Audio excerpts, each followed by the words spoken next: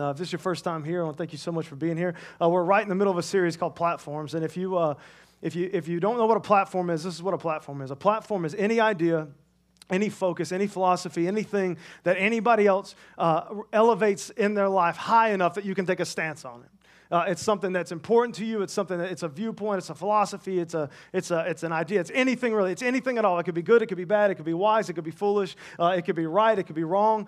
It could be an opinion, or it could be a stated fact. It could be something that's biblical. It could be something that's unbiblical. It could be a twisting of Scripture. It could be full-fledged, right on, in context Scripture. It could be a myriad of things, a ton of things. Our platforms could be. And the reality of it is that everybody has a platform. Everybody has something that means something to them, something that they elevate up to a point that they stand on it, take a stance on it.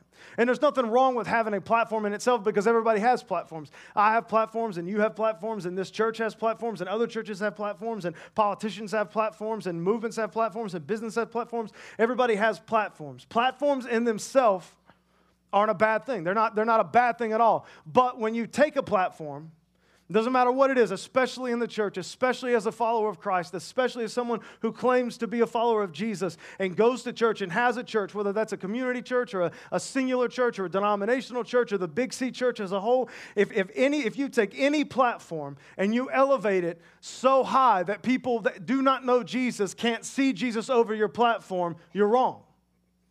You're wrong. There's nothing that should be elevated equal to Jesus Christ, equal to the cross of Jesus, equal to what He has done for us. There's nothing like that. And so what we've done is we've taken this series and we've looked at multiple things that the church as a whole, followers of Christ, Christians, different denominations, people that they've taken things and they've elevated them to the point that the world that needs Jesus the most can't see Jesus. We actually take our platforms and things that are important to us and we elevate them to an unhealthy place, and we begin to hide the love of Jesus Christ from the world that needs it the most. Does that make sense? Right? So that's what a platform is. And in the first week, we talked about a platform that if you take anything, even a biblical thing, and you elevate it so high to the equal of Jesus Christ, and so you don't verbalize it like this and you don't say it like this, but practically what we paint to the church, to the world, practically what we do and practically how we handle things is that you have to believe in your heart and confess with your mouth that Jesus is Lord, but also do this, or also believe this, or also think this, or also be a part of this group, or also be a part of this denomination. Does that make sense? In Galatians 5 says it's not about that at all. It's not about that. There is only one thing when it comes to you knowing God and you being in a relationship with God, and that is faith in Him. That is believing in your heart, confessing with your mouth, and there is no but. There is no something else. There is no other thing to bring to it. And when we do that, we corrupt the gospel, we corrupt the message of Jesus, and we hinder people from coming to know God. And last week, we talked about tradition. We said there are things in the church, there are things that we take, traditions of denominations, traditions of people, things that usually start off in a good place, but over time, as they're elevated and elevated and elevated and elevated, we start to teach them and preach them like they're equal to the laws of God, and they just aren't. They're just not. And a lot of times we do this because I had a lot of people email me about last week's message. A lot of it was good, some of it wasn't so positive, but most of it was. And they were saying, well, this is what it says, and this is how it says. But a lot of times what we do is we don't actually read the Bible. And that was the ending point of the message last week was that we have a key to the knowledge. We have a key to the knowledge, but we don't go in it. And because we don't go in it and we don't know it, and we begin to elevate things that God never elevated, or elevate things and start speaking for God when God never spoke it, we actually will hinder people from coming to know the knowledge of Jesus. So anytime that we elevate anything in our life, it's going to become a problem. It's going to become an issue. Does that make sense? All right, and that's what the series is about. And so I want you to understand today, because today we're going to talk about something, and just for the first few minutes, your little Christian radars are going to go off. All right? The little thing inside of you, you're going to make a stupid face, right? It's okay. We make stupid faces. But I want you to just shh.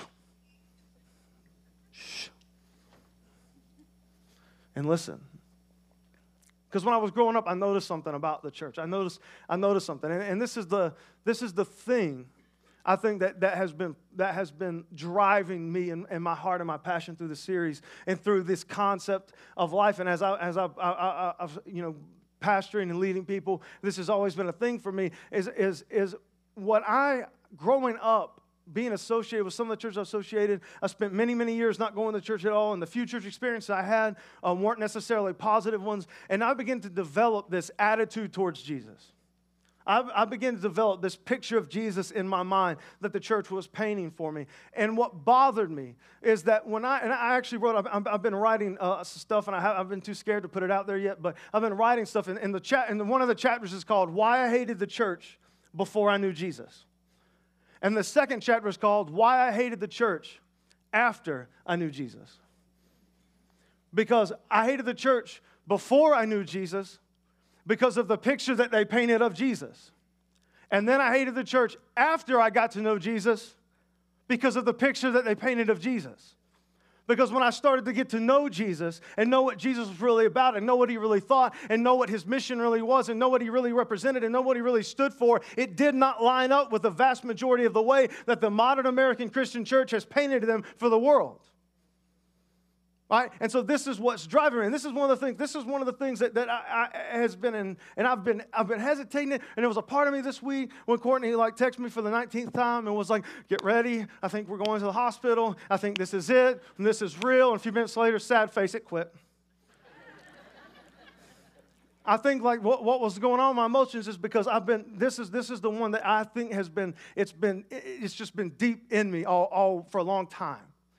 To talk about this, because as I was growing up, do you know what my first real thought of the church was? I went back and I thought about it. My first real thought of the church and picture of Jesus in the church, I thought that the mission of the church, and you may have seen this or you may not have, or you may have been a part of it, so you probably don't see it, but what I believe that the job of the church was, the mission of the church was to eradicate sin from the world.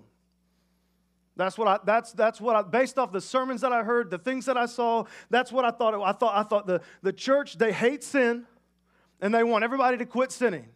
And there was this old South Carolina country preacher who screamed a bunch, and there was this girl, and this was one of the first. I think I was 14 or 15, and I went there for about 6 or 7 weeks, and I went in, and the first day he comes up and he comes out, and he actually said at one moment, I think this I'll never forget this as long as I live. I used to love crack rocks, but now Jesus is my crack, or something like that. That was like in the first 5 minutes. And I was just like, oh, dear God. And so he just started screaming, and the whole thing was about sin, and the whole thing was about, and his top three, smoking, drinking, and having sex, had an obsession with smoking, drinking, and having sex. You don't need to smoke, you don't need to drink, you don't need to have sex. And then he would always warn you. No matter what he started off preaching, he got to this. And then he would always say, and God's always watching. And then he would always find a way to throw this in there. That's right. He was watching you in the back seat of that car, and then he would just point into the crowd. And I was just like, what the heck is always going on in the back seat of cars?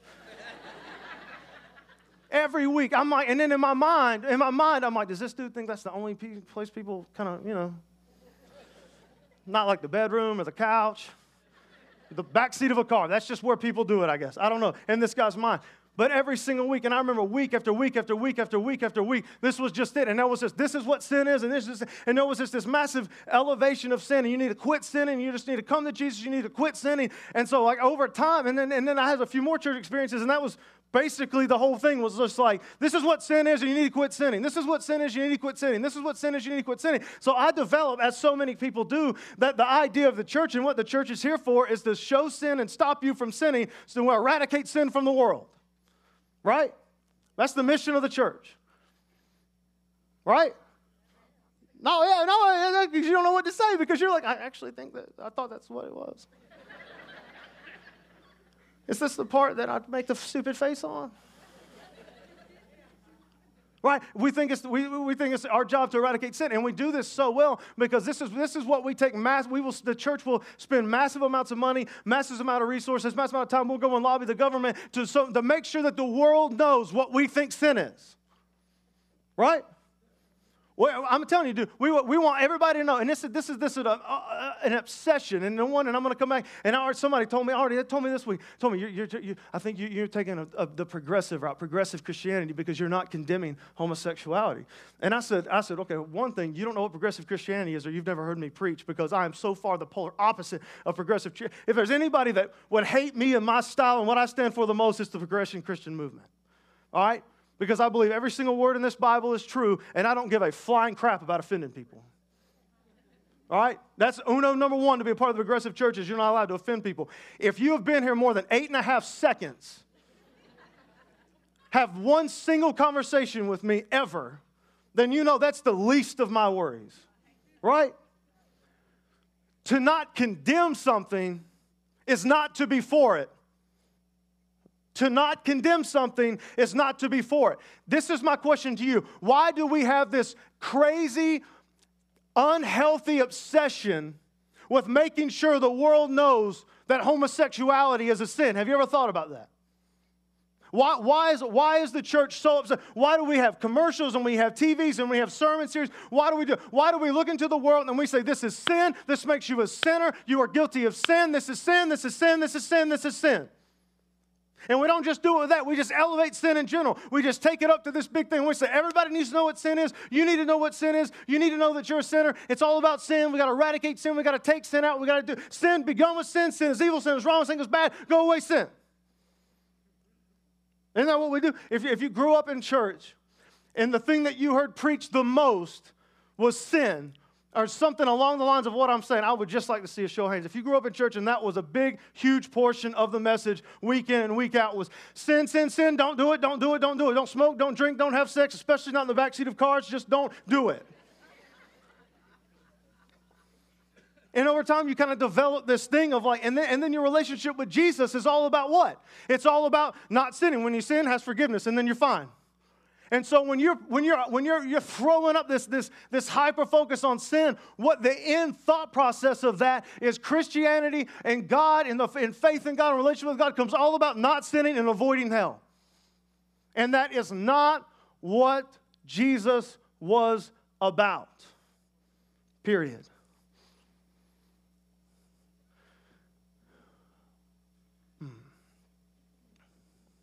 Now we'll save that. So, maybe not. This is what Jesus comes in. And the thing that I want you to understand is because I told you, first few minutes, your little radar is going to be up, and you're going to be like, is he about to be a heretic? Is he about to say something? Okay, I know what sin is because I can read the Bible. I know what sin is, I can read the Bible. Do you know what it is to look into someone else's life, see sin, say it's sin, say they're a sinner because they're sin, and then they're guilty of sin? Do you know what, when you look into someone else's life and you do that, do you know what you've become in that moment? Ooh, man, you're good. Judge. Judge. Jesus talks about that. You guys ready for this? Matthew chapter 7. I'm trying my best not to go where I want to go, but I'm not going to do it. Matthew 7, chapter 1. If you have your Bibles, read this. If not, it's going to be on the screen. I'm going to read it really slow. I'm going to read it really slow. I'm going to say it really slow. You ready? Do not judge. Do not judge. Do not judge.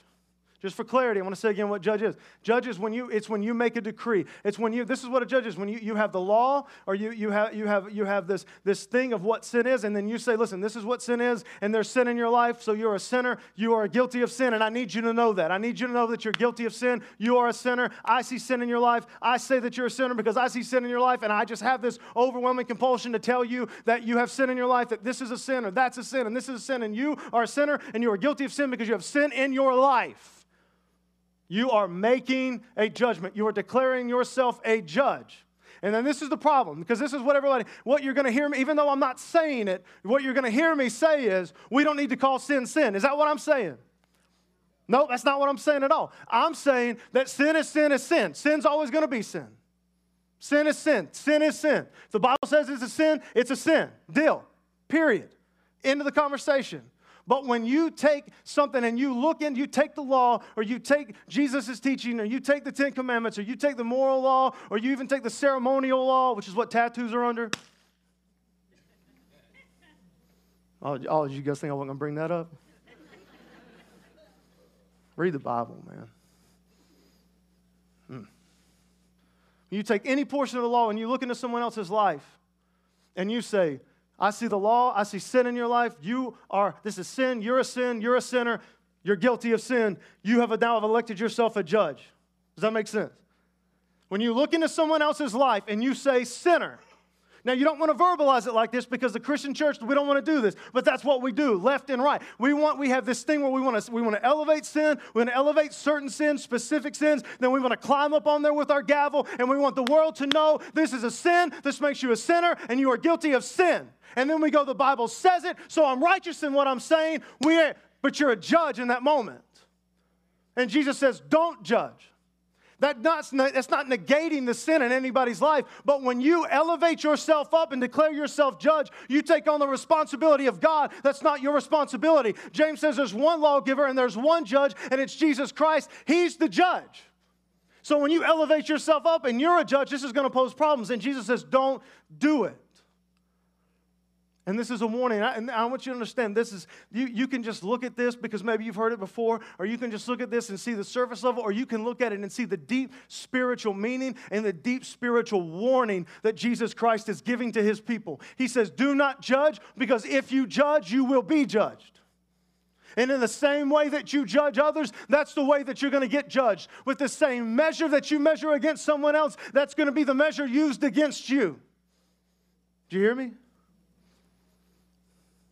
No, I don't think you did. I don't think you get it. Don't judge, because if you judge, you're going to be judged.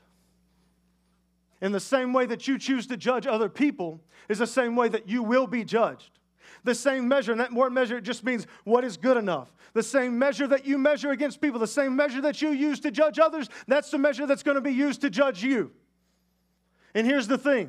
When you stand up as a human being in all your greatness and glory and stupidity, and you judge people, you are, whatever measure you do, who's going to judge you the same way that you're judging them? Jesus Christ. You hear me? So don't go back over the course of your life. Try your best to be honest with yourself just for a second and say, if Jesus Christ at the end of time, standing before eternity, judges you in the way that you've judged other people, how is that going to go for you? You with me yet? And what is it in you? What is it in the church? What is it in religion? What is it in Pharisees? What is it in people that we have this overall obsession with making sure people know what sin is and that they're sinners? Don't say the gospel. Don't say the gospel. Don't hyper justify this sin in your life by saying it's about the gospel, because you don't do it from a heart of love. You do it from a heart of condemnation, a heart of Pharisee, a heart of hypocrite, and a heart of judgment. You don't do it because you love them. You do it because it stands against something. You have this obsession with this thing or that thing or whatever that is. And you listen, and we isolate people. An entire group of people. We've isolated them. And the younger generations especially are looking into the church, and they are not okay with it. Because God forbid they start to read the Bible and they realize what a hypocrite you are. You guys... This is so funny. Or it's dangerous and deadly. Jesus doesn't stop. He says, do not judge, or you too will be judged. For in the same way you judge others, you will be judged. And with the measure you use, it will be measured to you.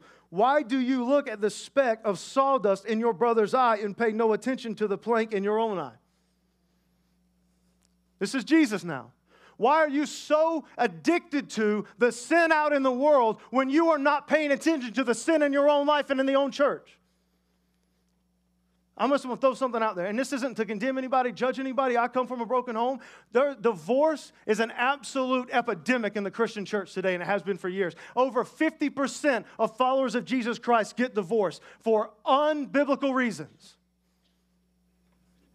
You could hear a pin drop. Right? We don't talk about that. Do you know that what the most extreme teaching that Jesus has is about divorce?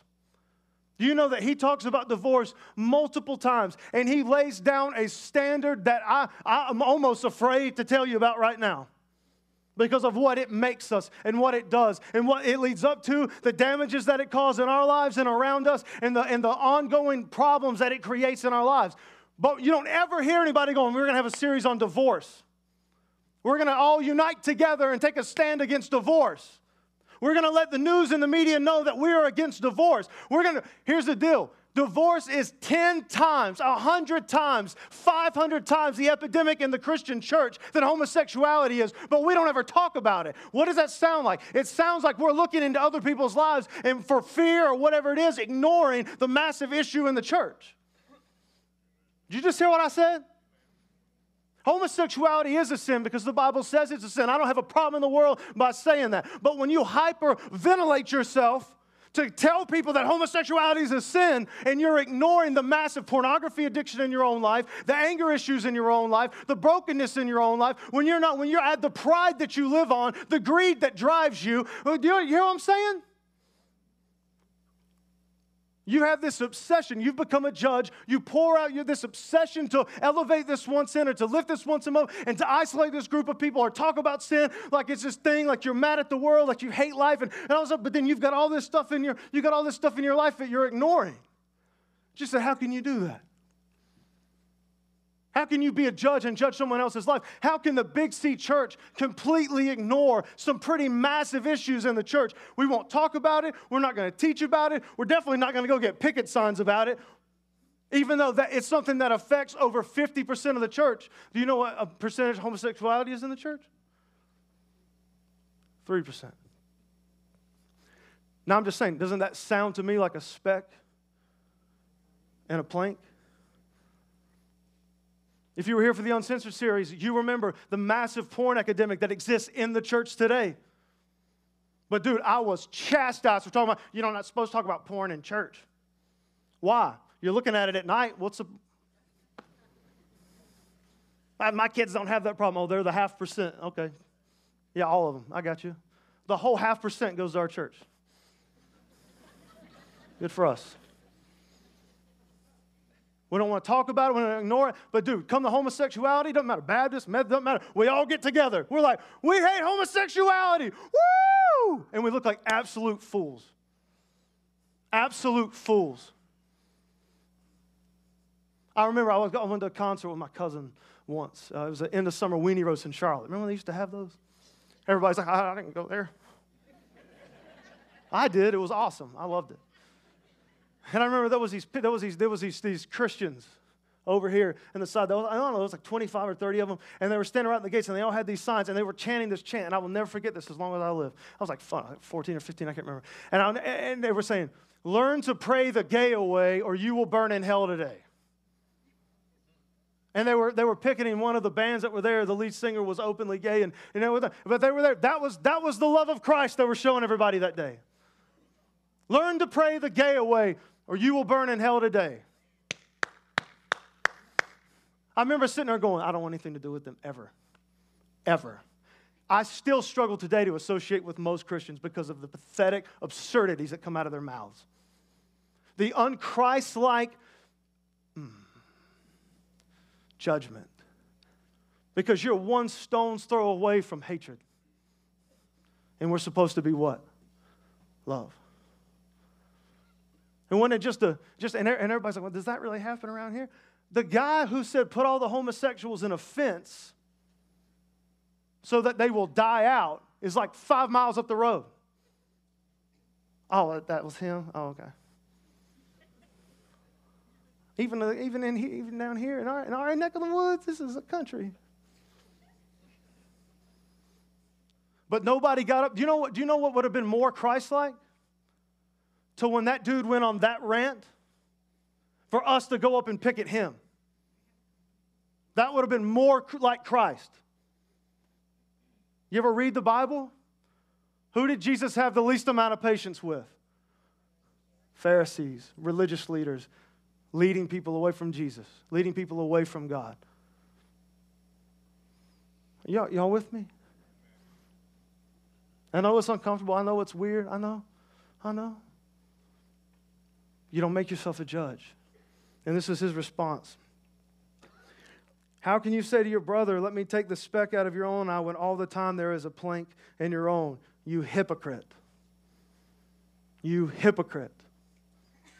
To Jesus, definition of hypocrite is when you look into someone else's life, you are more concerned with the sin in someone else's life than you are in your own life. And this happens all the time. We will literally rain down fire and judgment. All parents, listen to me. All you parents got teenagers. Somebody else messes up. Somebody else gets caught in the backseat of a car. Somebody else gets caught doing all this thing. You will absolutely rain down. You're like, I knew that girl. She's just like that. I just knew her the whole time. I'm like, you're not hanging out with my kids. You're not hanging out with my kids.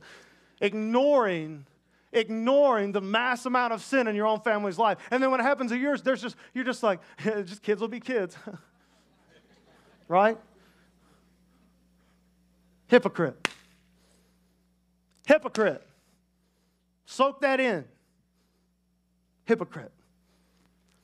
Barna did a study, I think in the mid-2000s, and he interviewed like thousands upon thousands upon thousands upon thousands of people who wanted to be, who claimed to be unchurched, were proud of it, didn't want to associate with the church. And the number two reasons, hypocrisy and judgment.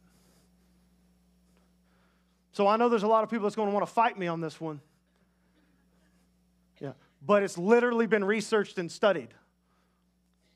Jesus knew what he was saying. Jesus understood the problems that it would bring to this world, what it would bring to the church, how it would shift people away. People are standing outside and they're seeing you. They're seeing us just elevate all this sin over here. Very, very few specific sins. Very, very few specific sins. Right? And then they look into the Bible and they don't see us upholding anything else or focusing on anything else. We just wonder why. And then we're forced to say this statement right here, which makes you an absolute liar, loser, whatever you want to fill in. Oh, homosexuality is more deadly. Homosexuality it's a bigger sin. It's more evil. You in that moment are made a liar. You're misrepresenting Scripture, and you're leading people away from Jesus because you're a hypocrite. I really like the first two messages, but this one's just really, this is messing with me. I'm sorry I always make you sound stupid when I talk for you. I don't mean to do that.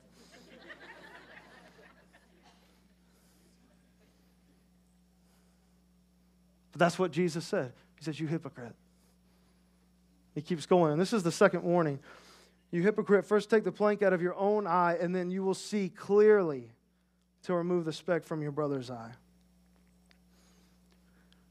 And this is the thing I want you to hear me the most on this morning. Because when you elevate yourself to be a judge and you become consumed, you elevate certain sins or sin in general up to this unhealthy level, and they have this massive focus on in this thing, and you elevate yourself as a judge so that you can condemn and you can say sin, sinner, guilty, sin, sinner, guilty, sin, sinner, guilty. Jesus says in that moment, he goes, you're ignoring all this stuff in your life, and you have made yourself powerless to actually help the people who need help the most. Did you hear what I said? So in your effort to help people by being unlike Jesus, absolutely focusing in on the condemnation of others, totally ignoring their own sin in your own life, in your own family, in your own church, in your own denomination, totally ignoring the traditions that are being elevated, totally ignoring the things that we start to resemble more hatred than love, totally ignoring all of that. He says, you become blind. You cannot see clearly. You cannot help the ones that need it the most. And his reason, he says, you hypocrite. Now, I'm going to tell you something. Let's just play a game. If there was somebody struggling with homosexuality, or somebody struggling with some other sin, or somebody struggling with something, and they're going to a concert, and they're young, and there's people over here screaming, and you're burning in hell, and you're going, what? You're like, oh, man, they're right. I need to go over there and seek some advice from those guys. Right? Here's the thing, and this is that weird dichotomy that you just have to chew on for a while to understand. And you just need to read Scripture, you need to pray about it, and come to your own conclusions. Why were sinners totally, absolutely okay with Jesus Christ, and the Pharisees hated him? Why was Jesus accused of being sinners? You can't be friends with somebody that's not friends with you back. Everybody's like, Jesus, friend of sinners. Remember that song? That's a song, right? Right? Sounds just like that. How can Jesus be a friend of sinners if they're not friends with him back?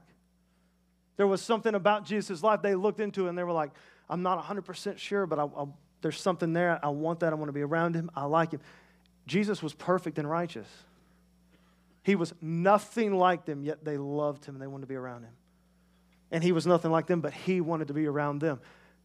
Does that represent you in your life? Does that represent the vast majority of the modern day denominational church? The Big C church? Does it?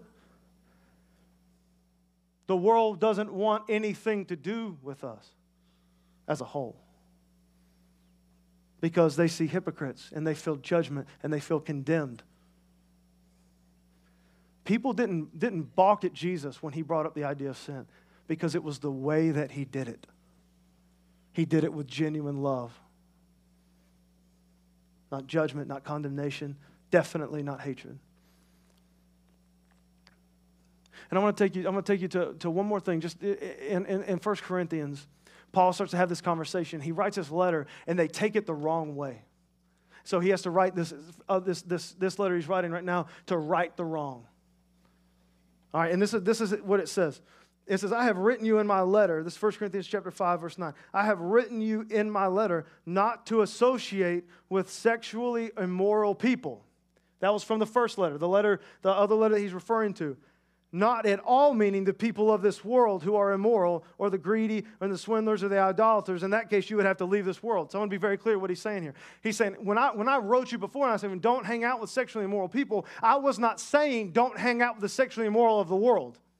Isn't that's what it says, right? I'm not blind, and that's what it says right there. Not at all meaning the people of this world. You hear me? Are we on the same page? Let me tell you who he said not to hang out with. But now I am writing you that you must not associate with anyone who calls himself a brother or sister, that is a follower of Christ, a Christian, but is sexually immoral or greedy or an idolater or a slanderer, a drunkard, a swindler. With such people do not even eat. Hypocrites. He says, the people that claim that they follow Jesus, the people that say, I am a Christian, I follow Jesus, but they have continual unrepented sin in their life. They will not humble themselves before God. They will not say that this is sin. They will keep going and keep going and keep going and keep going and keep going. He says, these are the people because they are hypocrites. Because they are giving Jesus a bad name, because they're misrepresenting the image of God and what salvation is. Because they are misrepresenting everything that we're talking about. Don't even associate with those people, but associate with the sinners of the world. You ever read that before? A little preacher that was consumed with what was going on in the back seats of cars. I don't know that he had ever read that. Associate with the sinners of the world. Don't associate with the ongoing massive hypocrites in the church. And then he says this powerful, powerful sentence. What business is it of mine to judge those outside the church? Are you not to judge those inside? God will judge those outside. What business is it of ours to judge those outside the church? Now, I didn't say that. That's what Paul said. Paul planted more churches than you would ever go to. Now, doesn't that almost go against like this mantra over the last couple generations? What business is it of mine to judge the world, to judge people outside the church? It is not your business to judge the world. One lawgiver, one judge, and that's Jesus Christ. Taylor, you can go ahead and come up here. One of the things that this week, as I was praying and studying, there was this overwhelming thing. This one concept just started to kind of come to my heart and my mind. And I was just like, why are we so where did we develop this just absolute insane passion for certain sins, or making sure everybody knows this is sin, or elevating sin and making it such? Where did this passion come from? And then is Jesus passionate about that? Like we're passionate about that? The answer is obviously no, he's not. But what is Jesus passionate about? What was Jesus passionate? What was he most passionate about? Jesus had some platforms in his life. What were they? What are a few of the things that he was just so passionate about, he continually came back to, that he elevated high? One, obviously, love. Love. And he was even answered, what's the most important commandment? His answer was love God with all your heart, all your soul, and your mind. The second is just like it, love your neighbor as you love yourself. Love. Love. So remember, go back to the Matthew 7, judge, do not judge, or you will be judged. In the same way that you judge others, this is the way that you will be judged. The same measure that you use against others, this will be the measure used against you. So the question is, how do you want to be judged? I don't want to be judged. I don't want to be judged, actually. And if I am judged by Jesus, which I will be, I would love him to use mercy and love and compassion. Because, dude, I'm about the worst sinner you've ever met in your life. I've sinned more times than I could ever count. And I'm not talking about like the little. I'm talking like, dude, I was a sinner. Paul said I was a chief of sinners. I'm like, dude, I'll give you a run for the money. And when I stand before Jesus, man, I hope and I pray. I hope and I pray and I believe in faith that he will have mercy on me. And he will come at me from a place of compassion and a place of love. And so for that reason, if and when it comes time to judge even people in the church, I will judge with mercy and compassion and love. And I will never judge those outside the church because that's not my business. That's the business of my Father. So this morning, how do you want to be judged? What measure of judgment do you want brought down on your head? If I were you, I would start judging other people the same way. But there was another passion that Jesus had. And this thing just captivated me this week. And it's a place you don't think about it, you don't see it at first until the disciples, they remembered this key scripture about Jesus. But it was when Jesus, he was walking through the town and he came to the temple. And all the money changers in there, and they were selling all. They were basically like taking these sacrifices and buying them for cheap and jacking them up and having a monopoly. And they were like basically ripping people off, ripping the people of God off, and they were just making tons of money and trying to profit from the sacrificial system. And they had just turned God's house into like a marketplace. And Jesus set out. I mean, this is premeditated assault. He sits out. He makes a whip, thinking about it. I'm gonna get him when I get inside there. Everybody's like, well, he probably wasn't whipping people. Yeah, why'd he make a whip? He doesn't need justification. He's holy and righteous. He could burn that whole place up. He'd be totally fine doing so. He sits outside, he makes a whip. He walks in, he flips tables over. He wasn't whispering like the little Jesus videos from the 70s. He's yelling. And he's frustrated, he's hurt, and he's angry. And he's flipping over tables, and he's whipping something. And he starts declaring, this is my Father's house. This will not be a den of wolves. This is my Father's house. This is a house of prayer. And he just absolutely loses his mind in a holy way. And as the disciples are just like, they remembered a scripture that was about him. And this is the one the Lord laid on my heart. John 2:17. He says, right in this moment, his disciples remembered that it is written, zeal for your house will consume me. Passion for your house will consume me. The house of God, the temple of God, this is where people came to commune with God. This is where people came to get right with God. This is where the lost came. This is where the sinners came to lay sacrifices before God, to pray to God, to get right with God, to be in a relationship with God. Before Christ died, this was where this took place. This was the only place that this took place, was in the temple. So his zeal for his Father's house, he said it's about prayer. It's about coming to God. It's about people that need God coming to God and finding them. And anything that's going to corrupt that reality, I'm going to make a whip and I'm going to chase them out. I'm going to flip the tables over. I'm going to take care of it. His zeal and his passion were for people coming to know his Father. Does that make sense? That was what his passion. The only reason we have sin, the only reason we focus on sin at all, is because that's the thing that separates us from being in a relationship with God. And the mission isn't to eradicate sin. The mission is to introduce them to the loving compassion and mercy of Jesus Christ, because he died for our sins, so that when they put their faith in him, that all those sins and the power of sin is taken from their life, and now they can commune and they can pray and they can be in relationship with God. That's the mission. The mission isn't about eradicating sin. You'll never eradicate sin. Sin will always be present. You're born into sin, and if you don't put your faith in Jesus Christ, you will die in sin, period. But the focus was never on sin. for sin's sake or to elevate it up and to make sure the whole world knows what we're against. That's not what it was. It was about people coming to know the Father. And he proved this time and time and time again, but none more evident than when the Pharisees brought before them the woman caught in adultery and laid her down before Jesus. And they said, this woman was caught in adultery. She is a sinner. She deserves death by the law. So we need you to kill her. What are you going to have us do with her, Jesus? Since you're the Son of God, since you're the Son of God, since you're the perfect Holy One, since you're the Messiah, since you're here we are, the religious leaders bringing before Jesus, bringing before the world this woman caught in adultery. She was caught in adultery. She was a sinner. She was lost. She was eaten up with sin in her life. And the religious people brought her before Jesus to be condemned. Isn't that what you want at the end of the day? Isn't that why we judge others at the end of the day? Because we want somebody or something and ultimately God to say that they are guilty, they are sinners, they deserve death, they are evil, they are wrong. Isn't that the heart behind most unloving judgment? We want it to be clarified and we want them to get what they deserve. You never verbalize that, but that's what you think.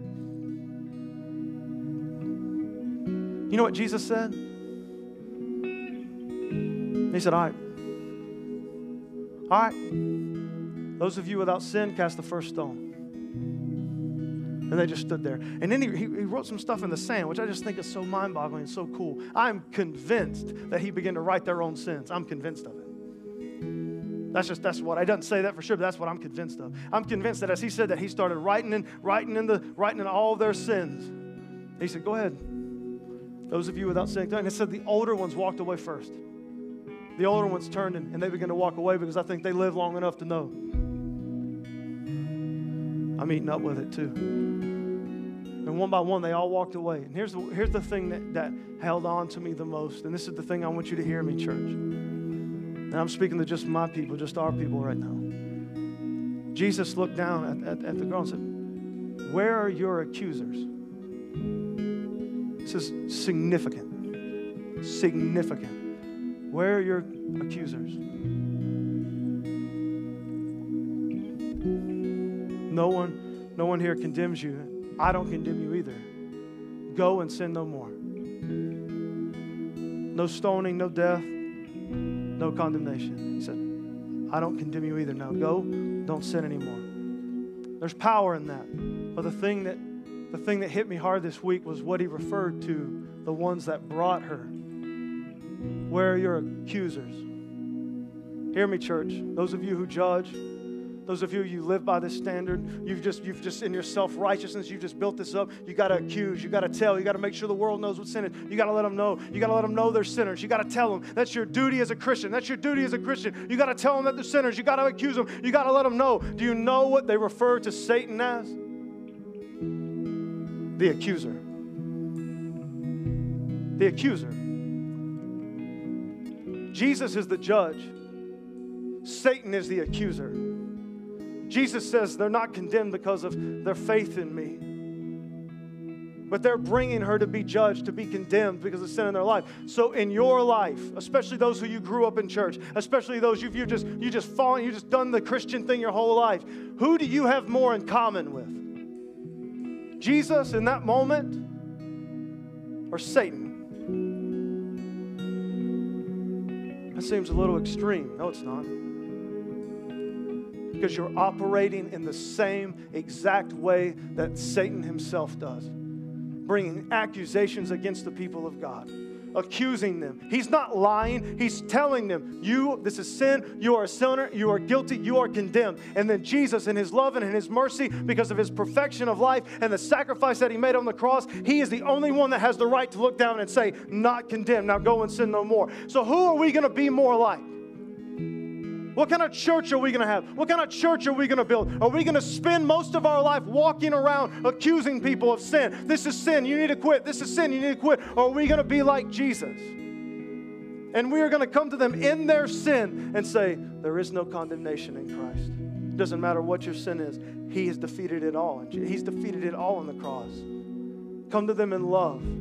I know you're suffering. I know you're struggling. I know this is difficult. I know these religious people took you out of your house and they caught you in the sin. And they probably had you imprisoned all night waiting to bring you here to condemn you. And I know that you were convinced that you were going to die. But I'm here to tell you that there is hope in Jesus Christ. Doesn't matter what sin is in your life. Doesn't matter what's going on. You put your faith in Jesus. Jesus died for all sins. The sins you admit to, the sins that you don't. Sin has no power when it comes to Jesus Christ at all. But we empower judgment, we empower condemnation, and we look more like the Pharisees and more like Satan himself when we spend the majority of our life throwing out accusations at the world. Most of the time ignoring our own stuff in our lives. Jesus says, be careful. Be careful. So my question to you would be, all you religious people, do you want your lives to resemble that of Jesus Christ? Be filled with love and mercy and compassion? Or do you want to keep walking up on a platform of judgment and condemnation, making sure the whole world knows what we're against? I don't care what we're against. What I'm for is Jesus Christ. What I'm zealous about and passionate about is our Father's house, people coming to know Him, people coming to place their burdens, their sins at His feet so that they can find the forgiveness and the love and the mercy that I have. What judgment will a Christian have who lives in the grace of God but denies it to other people? And judgment. I don't even want to think about that. So today, as we worship, I want to encourage you. Evaluate your life. As a Christian, as a believer, who have you, be honest with yourself, who have you resembled more? Jesus or the Pharisees? And be cautious of how you judge, because this will be how you're judged. There should be nothing elevated higher in your life than the love of Jesus Christ. And if there is anything elevated high enough to hide that, you are wrong. And many of us need to repent of this sin in itself. For clarity, sin is sin. But I'm not the judge. Jesus is the judge.